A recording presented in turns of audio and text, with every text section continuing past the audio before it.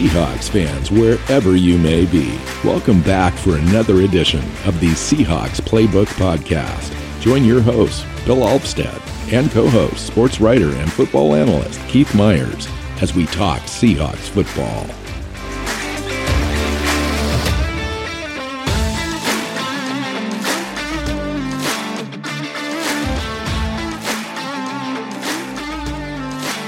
Seahawks fans, welcome back to another edition of the Seahawks Playbook Podcast. I'm your host, Bill Alvstad, sitting down with Keith Myers. We're talking Seahawks football. We're previewing a game today, Seahawks at 49ers. Very consequential game in the NFC West. And here to get you all caught up on all the news. So welcome in, Keith. How you doing, man?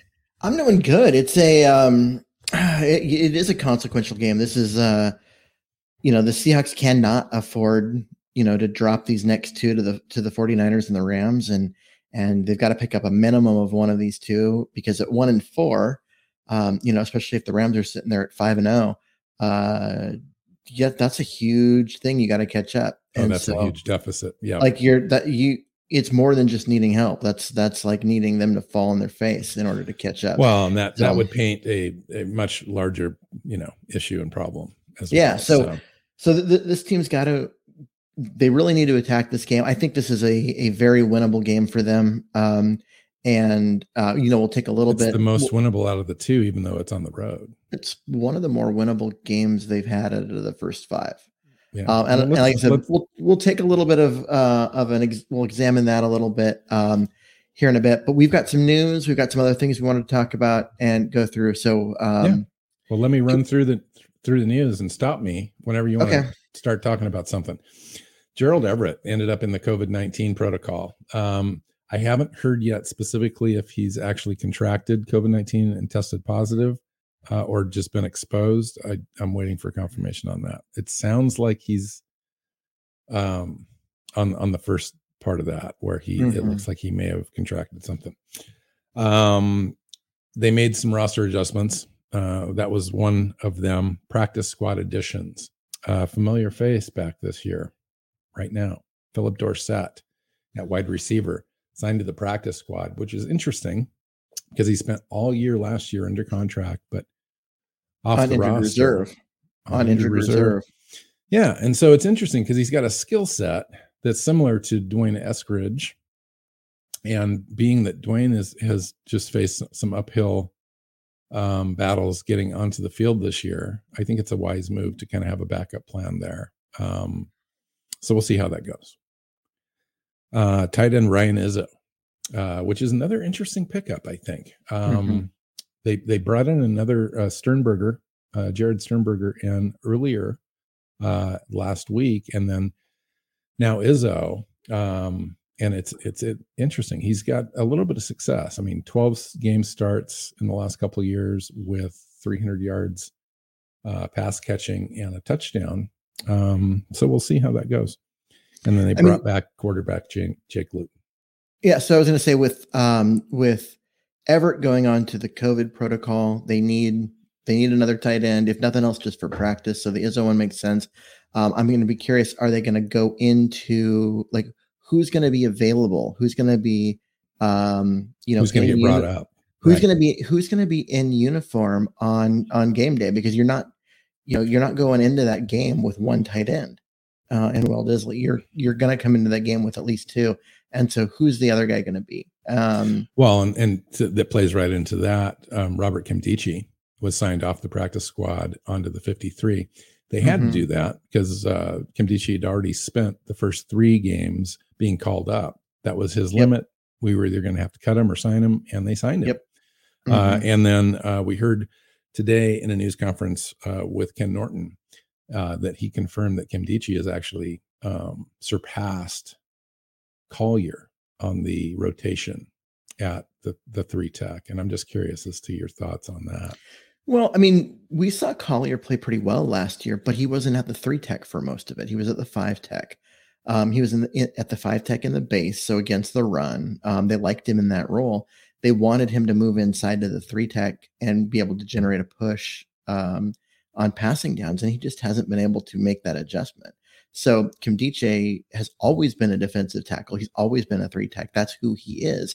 And so for him to pass Collier at the 3-tech rotation, I mean, it makes a little bit of sense because you're asking Collier to kind of play out of position and hope that he can be successful there. Whereas Kimdiche is playing in position. And so it makes a little bit of sense. It's a little too bad because Collier is a guy that he played well last year. He filled a need. He was one of the more consistent players early in the season when the defense was terrible and they just needed someone to be making plays, and he made a few.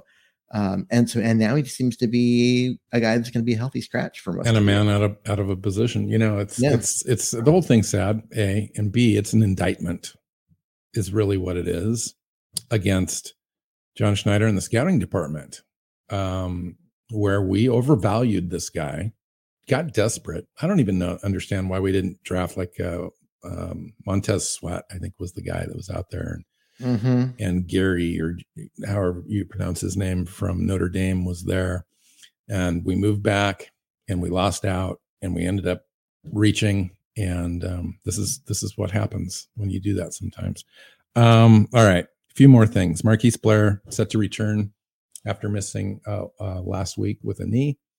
He's good to go for this Sunday. Dwayne Eskridge is expected back in practice tomorrow, also available for the game. That's great news. We could probably use that little extra, which is good. Colby Parkinson, Cedric Abuahe back to practice off of the reserve list, and they need, I think it's 3 weeks, Keith, 21 days to activate them to the active roster, although they can be activated at any time. True. So if they're ready to go, if they're ready for, full contact and actually helping in the game, they could activate them for this week. They would just make another roster move. Yeah. If they're not, they can put it off for another week or 2 weeks or 3 weeks. They have 21 days. If they don't make a move in 21 days, then they get pushed over onto season-ending IR, and they're done. Yeah. Well, and related to that, 2 players that didn't quite make it back, Rashad Penny and Trey Brown. So Trey Brown's been out all year so far, hasn't made a debut yet.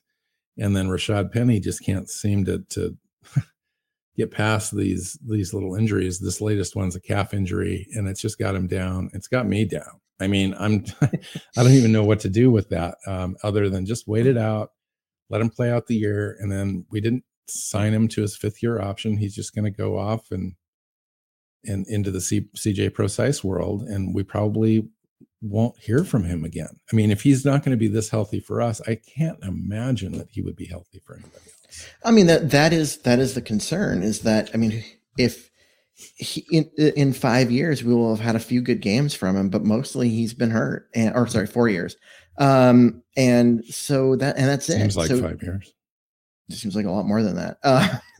But and a part of the reason why it seems like more than that is because he just took that CJ Procise role of the oft injured back that always had all the talent but never seemed to play.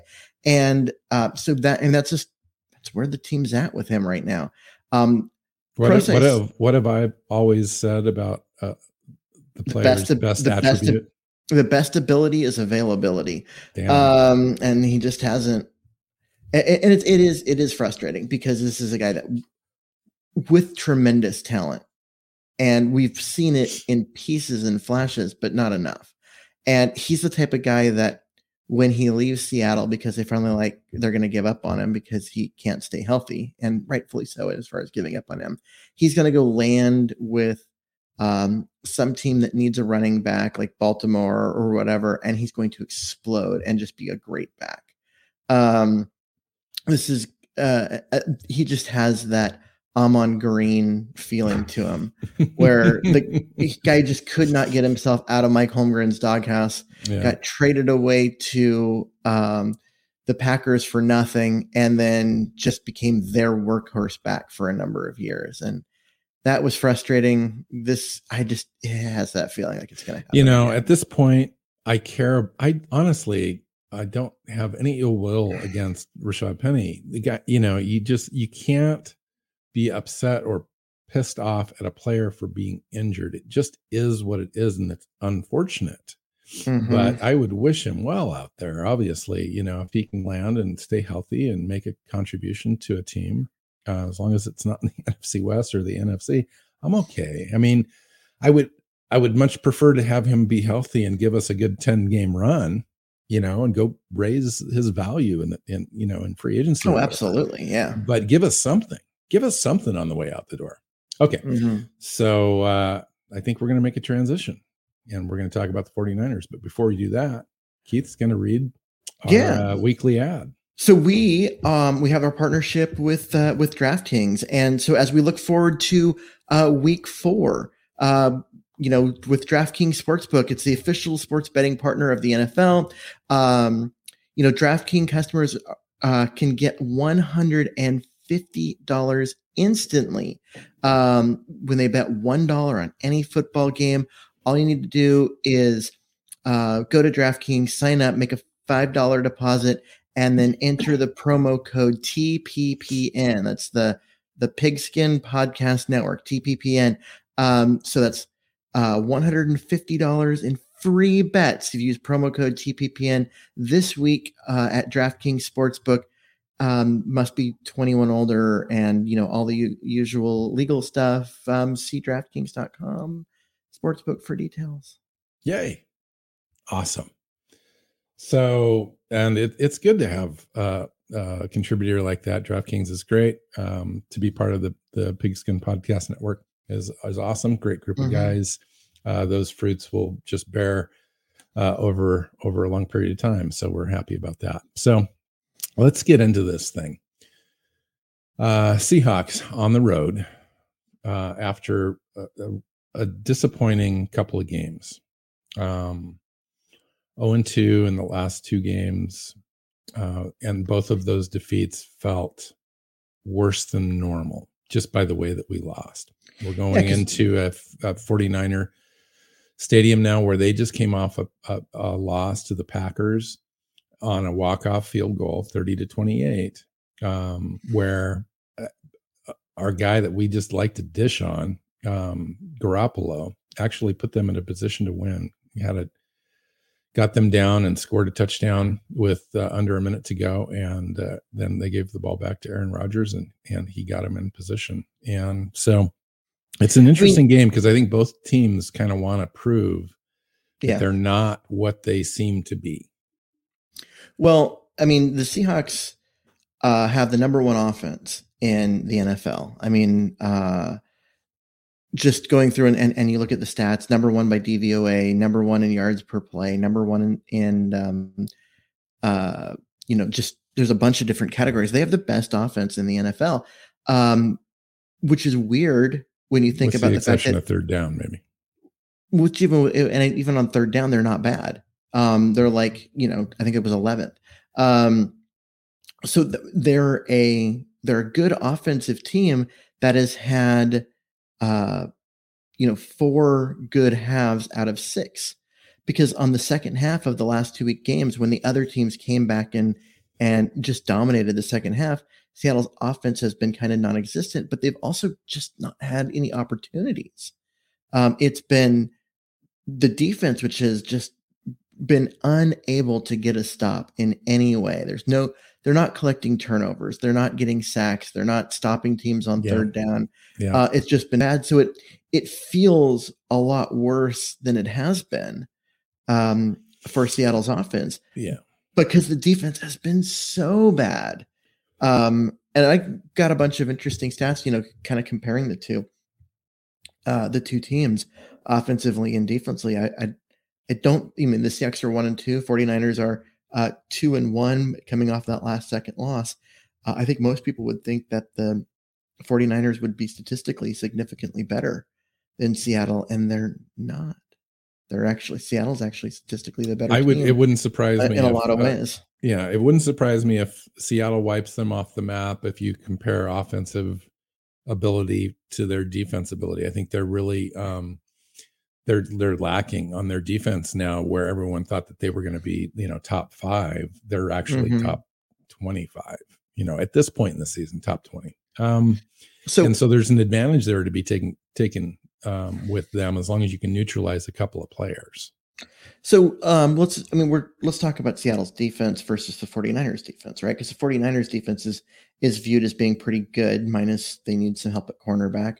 And Seattle's defense is viewed as being pretty bad, especially they have a need at cornerback. And in terms of total yards per game, yeah, I mean Seattle's worst, 32nd in the league, and San Francisco's 16th. But yards per play, it's 20th and 15th. Rushing yards per game, it's Seattle's actually got the better one. It's 22nd, and San Francisco's 27th. It really, like, the teams are fairly like mixed together. Seattle's better in terms of sacks, sack percentage. They're which is interesting to me. Yeah, and because we just really haven't done it yet. Yeah, we've had a little bit, here and there, but they haven't had that like breakthrough game. Seattle is 5th in the league in red zone, defensive red zone, meaning they keep teams out of the end zone and force kicks. San Francisco's 25th. What does that tell you? What does that tell you right there specifically, Keith? That right there, it tells that tells you that they're bad at cornerback. Yeah. Yeah, I was going to say, because when you get backed up that close, typically you're not going to give as much. And the Seahawks have always kind of been that way, at least since 2015. They've kind of bend but not break kind of stuff. So what do you think about like our best players against, their best players? Let's say Bobby Wagner versus Fred Warner and Eric Armstead versus some of the guys that are on our defensive line. Nick Bosa is kind of a guy that our offense, luckily for us, Brown's over there manning the left side. But he's probably going to need a little bit of help this week, I would imagine. Well, and Bosa will come off both sides. He'll play. He'll come off on the left side one play and then be on the right side the next. And so they're going to have to keep track of him. He is one of the better, defensive ends in the league. And so there's going to be a need to know where he is, locate him, and assign help. I was actually impressed with the way that Green Bay handled him. Especially with Bakhtiari out. Yeah, right. Because they had a guy that was a kind of a practice squad guy there on the left side. And Nick Bosa kind of had his way with them on the first 2 or 3 drives. And then they started having a strategy about what they were going to do to slow Nick Bosa down. And they ended up using a variety of different players to kind of hit him first. Before he was able to get to the tackle, whether it was really a tight end or whether it was a running back or all that kind of stuff. Wide receivers coming in and kind of rubbing on him before they hit their routes. Now, of course, that's going to slow down the timing a little bit on your offense. But if you can plan that during the week, as Seattle is going and looking at the film of this last game, they're seeing kind of that effectiveness. And it wouldn't surprise me if they've got a little bit of that, at least with like Disley being inside of it a little bit there, playing to that side, whatever Nick Bosa lines up on. Now, of course, they can stunt after they get kind of lined up and so forth, but nonetheless, I think you can mitigate some of that. Yeah, and Bosa's one of those guys that can win inside, he can win outside, he can do a lot of different things. But yeah, I mean, if you can bump him, you can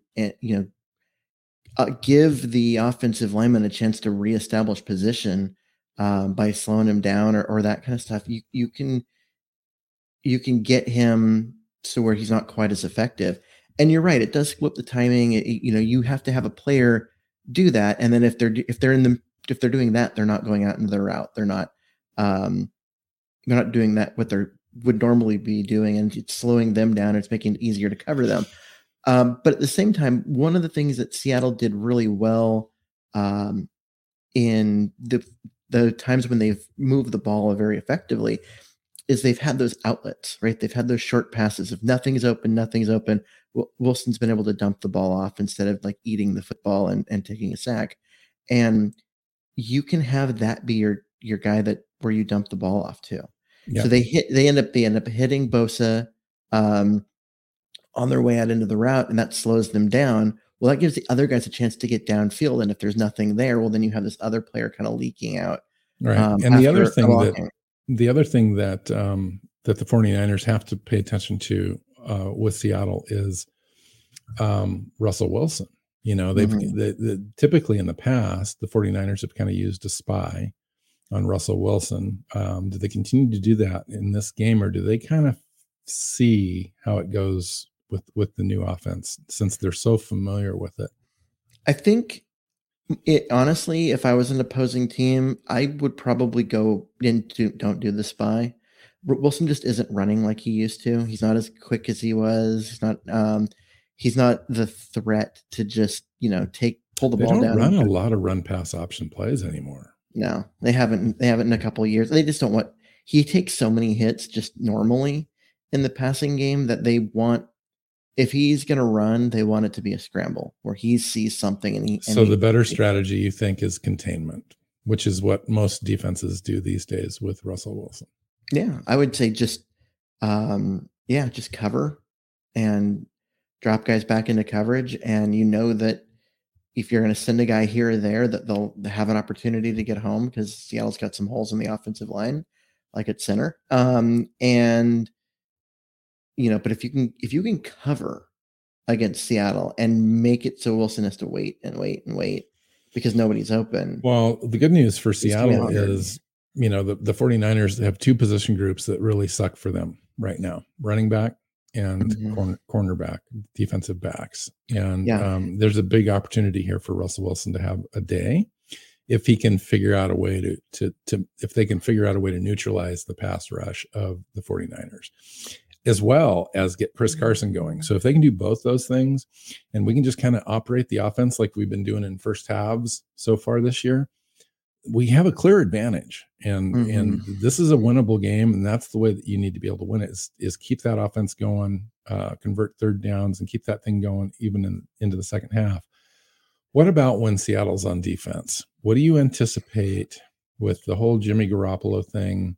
After this week, you started hearing the rumblings. And quite frankly, a lot of it is not on Jimmy Garoppolo. It's on Kyle Shanahan. They're kind of frustrated with him a little bit. And the elephant in the room is Trey Lance. Yeah, I mean, so Garoppolo isn't Russell Wilson. He isn't Aaron Rodgers, or he's not that guy. He's a limited guy. There are people who want him to be that guy, and I think they just have this expectation that he's gonna step up and be that kind of player, but he's not that kind of player.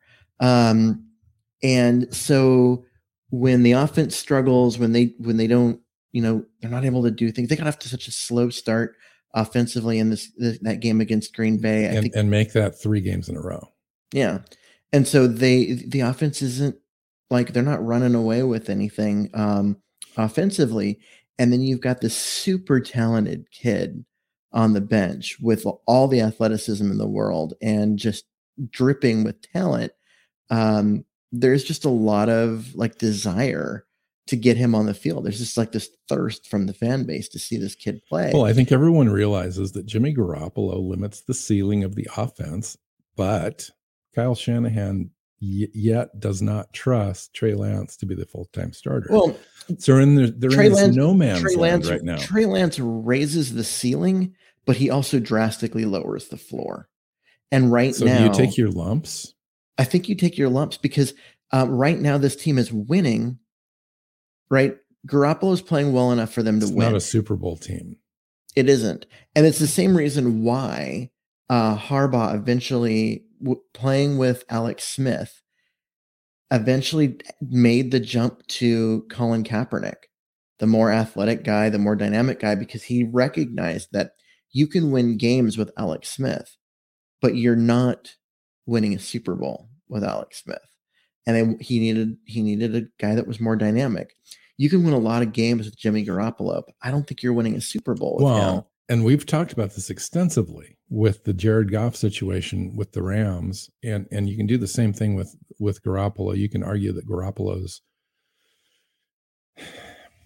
I'm not going to call him like Jared Goff, but he's like Jared Goff plus, where he's got just a little bit more abilities, more than just a game manager. He kind of makes some crazy throws once in a while that just are successful, and you're wondering, how did he do that? And other times it's confounding. Other times he short arms the ball. He's not as accurate as you would want him to be, and he doesn't have the arm to be able to throw the ball down the field. So Jared Goff like in that respect. So when you're talking about a coach like Kyle Shanahan, who wants to implement his entire playbook, who wants to use everything that he's got, can't do that with Jimmy Garoppolo. He could do that with Trey Lance, but it's going to take a year. So it's a tough conundrum for them. But if they end up losing, like here's my situation. If they end up losing this game, and I honestly believe that the Seahawks are going to win this game, even though they've played horrendously the last game, in the half on defense, it's just been so ugly. I just can't even imagine them winning a game. I think that they're going to win this game. And it could be a blessing in disguise for a guy like Kyle Shanahan to lose this game at home and have Jimmy Garoppolo kind of struggle a little bit, because that would give him then that moment, that opportunity at being 2-2, losing to the Seahawks at home, to be able to go make a decision on Trey Lance. It provides him the cover to go and just, we're going to make this move now and see what happens.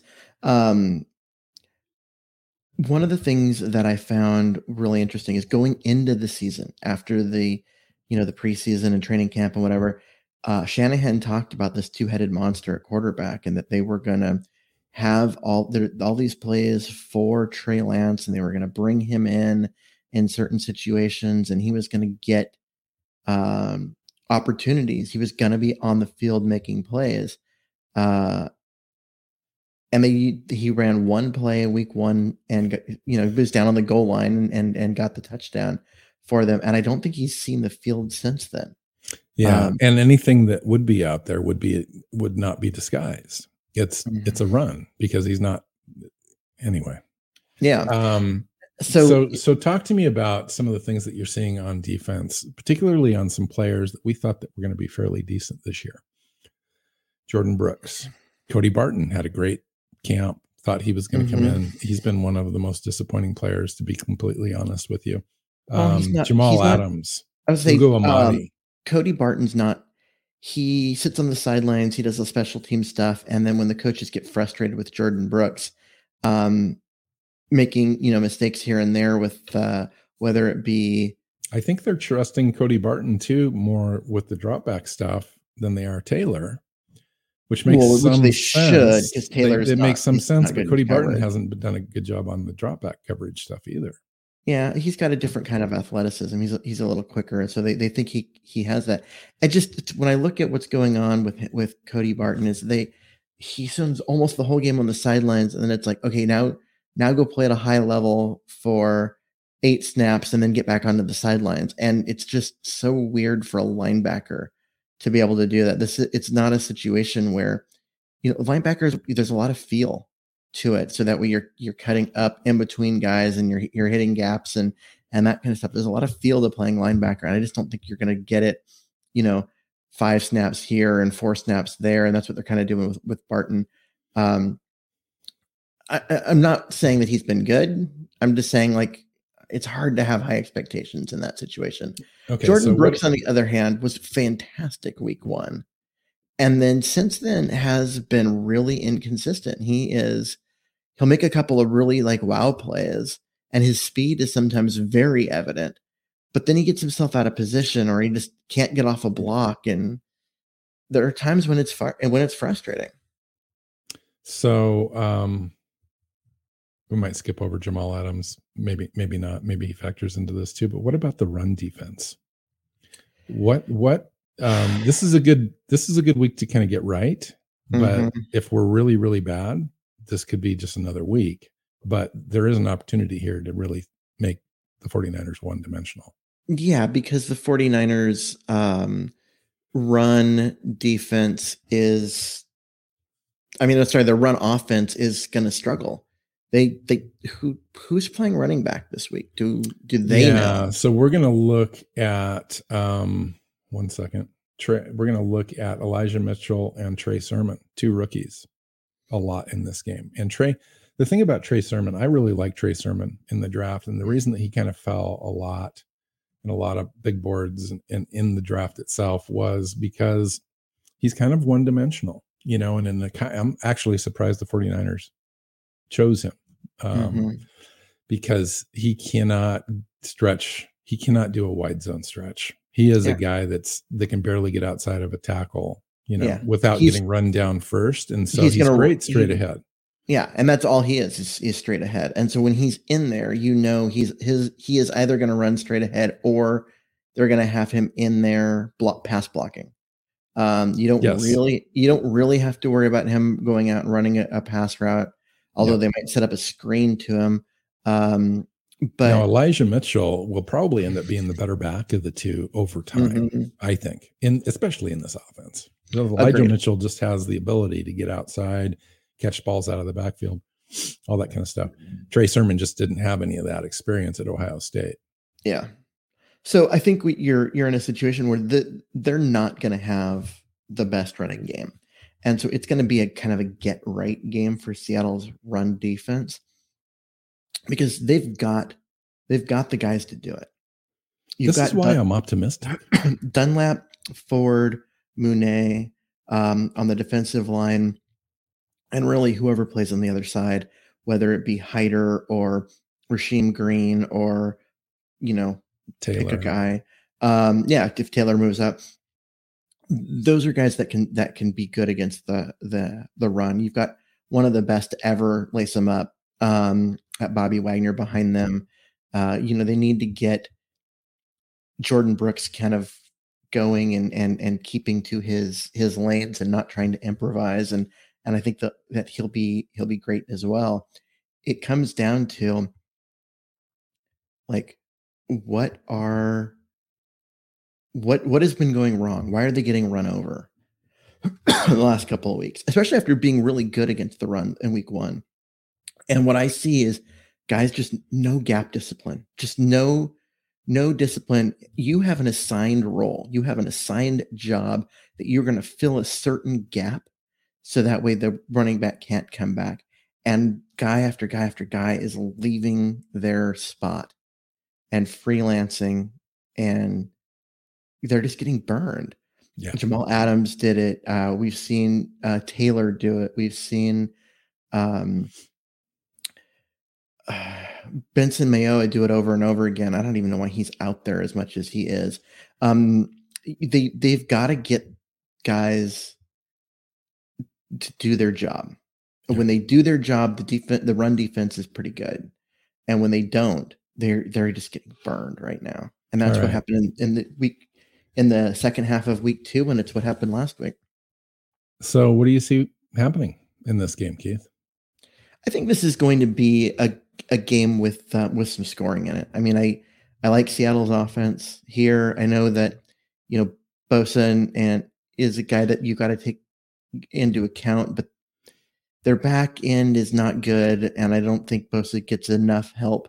And Fred Warner is just one guy. Yeah. And so I think you end up with a situation where Seattle's going to score some points. The question is whether or not Seattle can stop San Francisco from scoring points. They could not stop Minnesota at all. They only got two. Yeah, got 2 stops all game. And the thing about the 49ers is they are kind of built to neutralize Seattle's defense with the premier quarterback, I think. But with a guy that's just dinking and dunking the whole time, that's problematic for Seattle if a team is patient enough to do that. But a good running game to support that sort of idea is essential, and San Francisco just doesn't have it. So when you talk about that, as well as Seattle being able to score in spades and prolifically on big plays, if San Francisco were to fall behind, and this will be a continuous theme this year, but if San Francisco is going to fall behind, are they the best team that's got the ability to come back over and over again? I don't know. I don't think so. I mean, their offensive line isn't stellar. You've got Garoppolo, who doesn't have the arm to get the ball downfield. He's a guy that's going to spread it around a bunch. That's not that's not an offensive formula when you look at it. That's going to be like, hey, this is a team that can score at will and throw themselves back into games. They need to come in and dominate games. They need the defense to do its job. They need the offense to score points, not in bunches at certain points, but just throughout the game, because they're able to move the football and convert on third down and those kind of things. The fact that they were able to come back against Green Bay was a bit odd, because I thought that Green Bay kind of had that set. Garoppolo made some great throws though, and I think we need to. It was a great finish to that game. Yeah. All right. So prediction time, Keith. Like I was saying, I think this is going to be a higher scoring game. I think Seattle's going to be able to pull it out, but it's going to be tight. It's going to be close down to the wire. With Seattle winning 31-30. Wow. Yeah, it's interesting because I always want to go high score with Seattle because it's just so easy for them, and it has been in the first half, and then they get bogged down, and I'm not sure exactly what's going on. So I'm going to be a little bit more conservative in this game. I'm going to go 23-17 Seahawks. You think Seattle's defense? Yeah, Seattle's defense that we've seen for the last 6 quarters is going to be able to hold San Francisco to 17 points. Yeah, I do in that.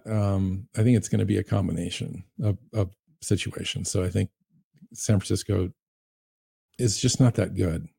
I'll just be honest. It's a team that's struggles a little bit on offense. And given that, I think the Seahawks really want to come out and prove that they are not the bad team that everyone says they are. And so I just think that it's going to be a slog for San Francisco to move the ball consistently against the Seahawks. And on the other side, I think we could score 31 points, Keith, instead of 23 or whatever. That's completely within the parameters of what they're capable of doing. But I need to see it. I need to see it consistently, and this is the team to do it against. I think we've seen it. I mean, this is the team it's got the number one offense. The problem with the scoring and the reason why they're not putting up 36, 38 points a game, they don't have any opportunities, is the number of possessions that they get is especially in the second halves of games. Like they only had 3 possessions, which is pathetic total. Yeah, and when you're lopsided that much in time of possession with a team that has the number one offense in the NFL, that's criminal. Mm-hmm. I mean, that's just absurd. And so that's got to change. It has to change. The defense has to be getting off the field. They need to get some turnovers. Do you think resulting of that, do you think that and based on the fact that Garoppolo struggles with pressure, do you believe that this is a game that Ken Norton dials up the blitz packages? Honestly, I hope so. I know that, dialing up blitz packages means putting a lot of pressure on your cornerbacks, which aren't very good. But Garoppolo is not mobile.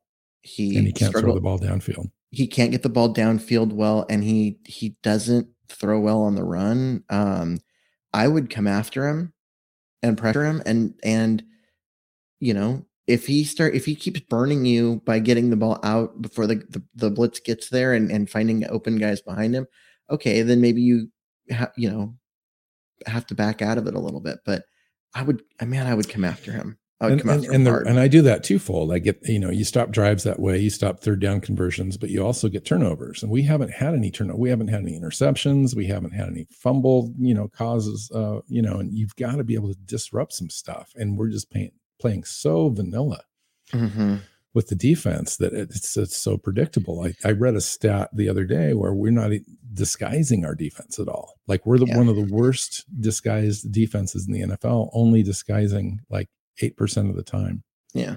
Lining up vanilla 92% of the time. Teams figure that out. I mean, come on.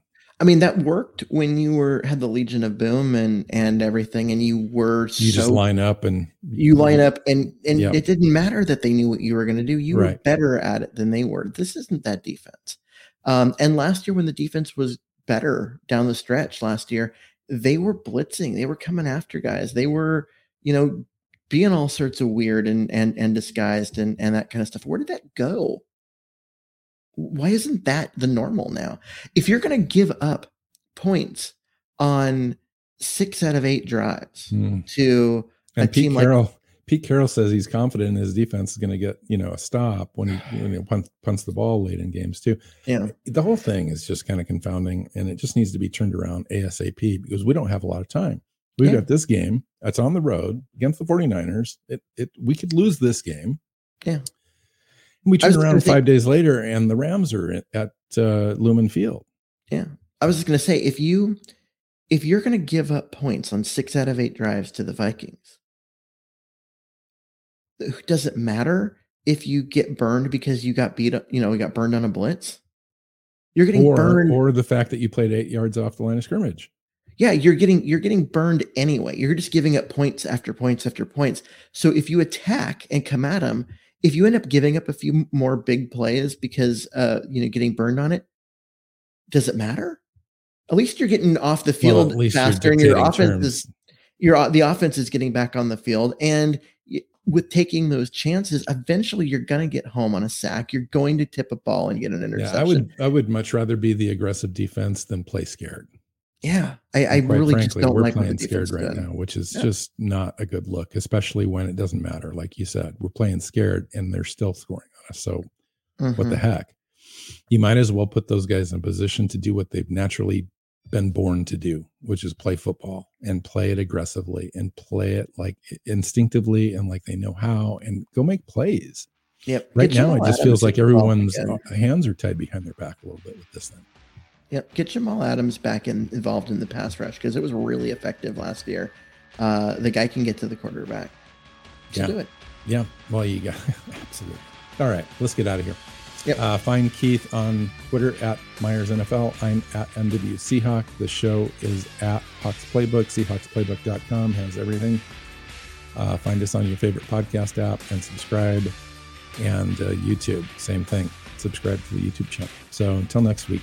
Let's go get a win and go Hawks. Go Hawks. Seahawks Playbook podcast listeners, thanks for joining us for another edition of the show. You can find us on Twitter.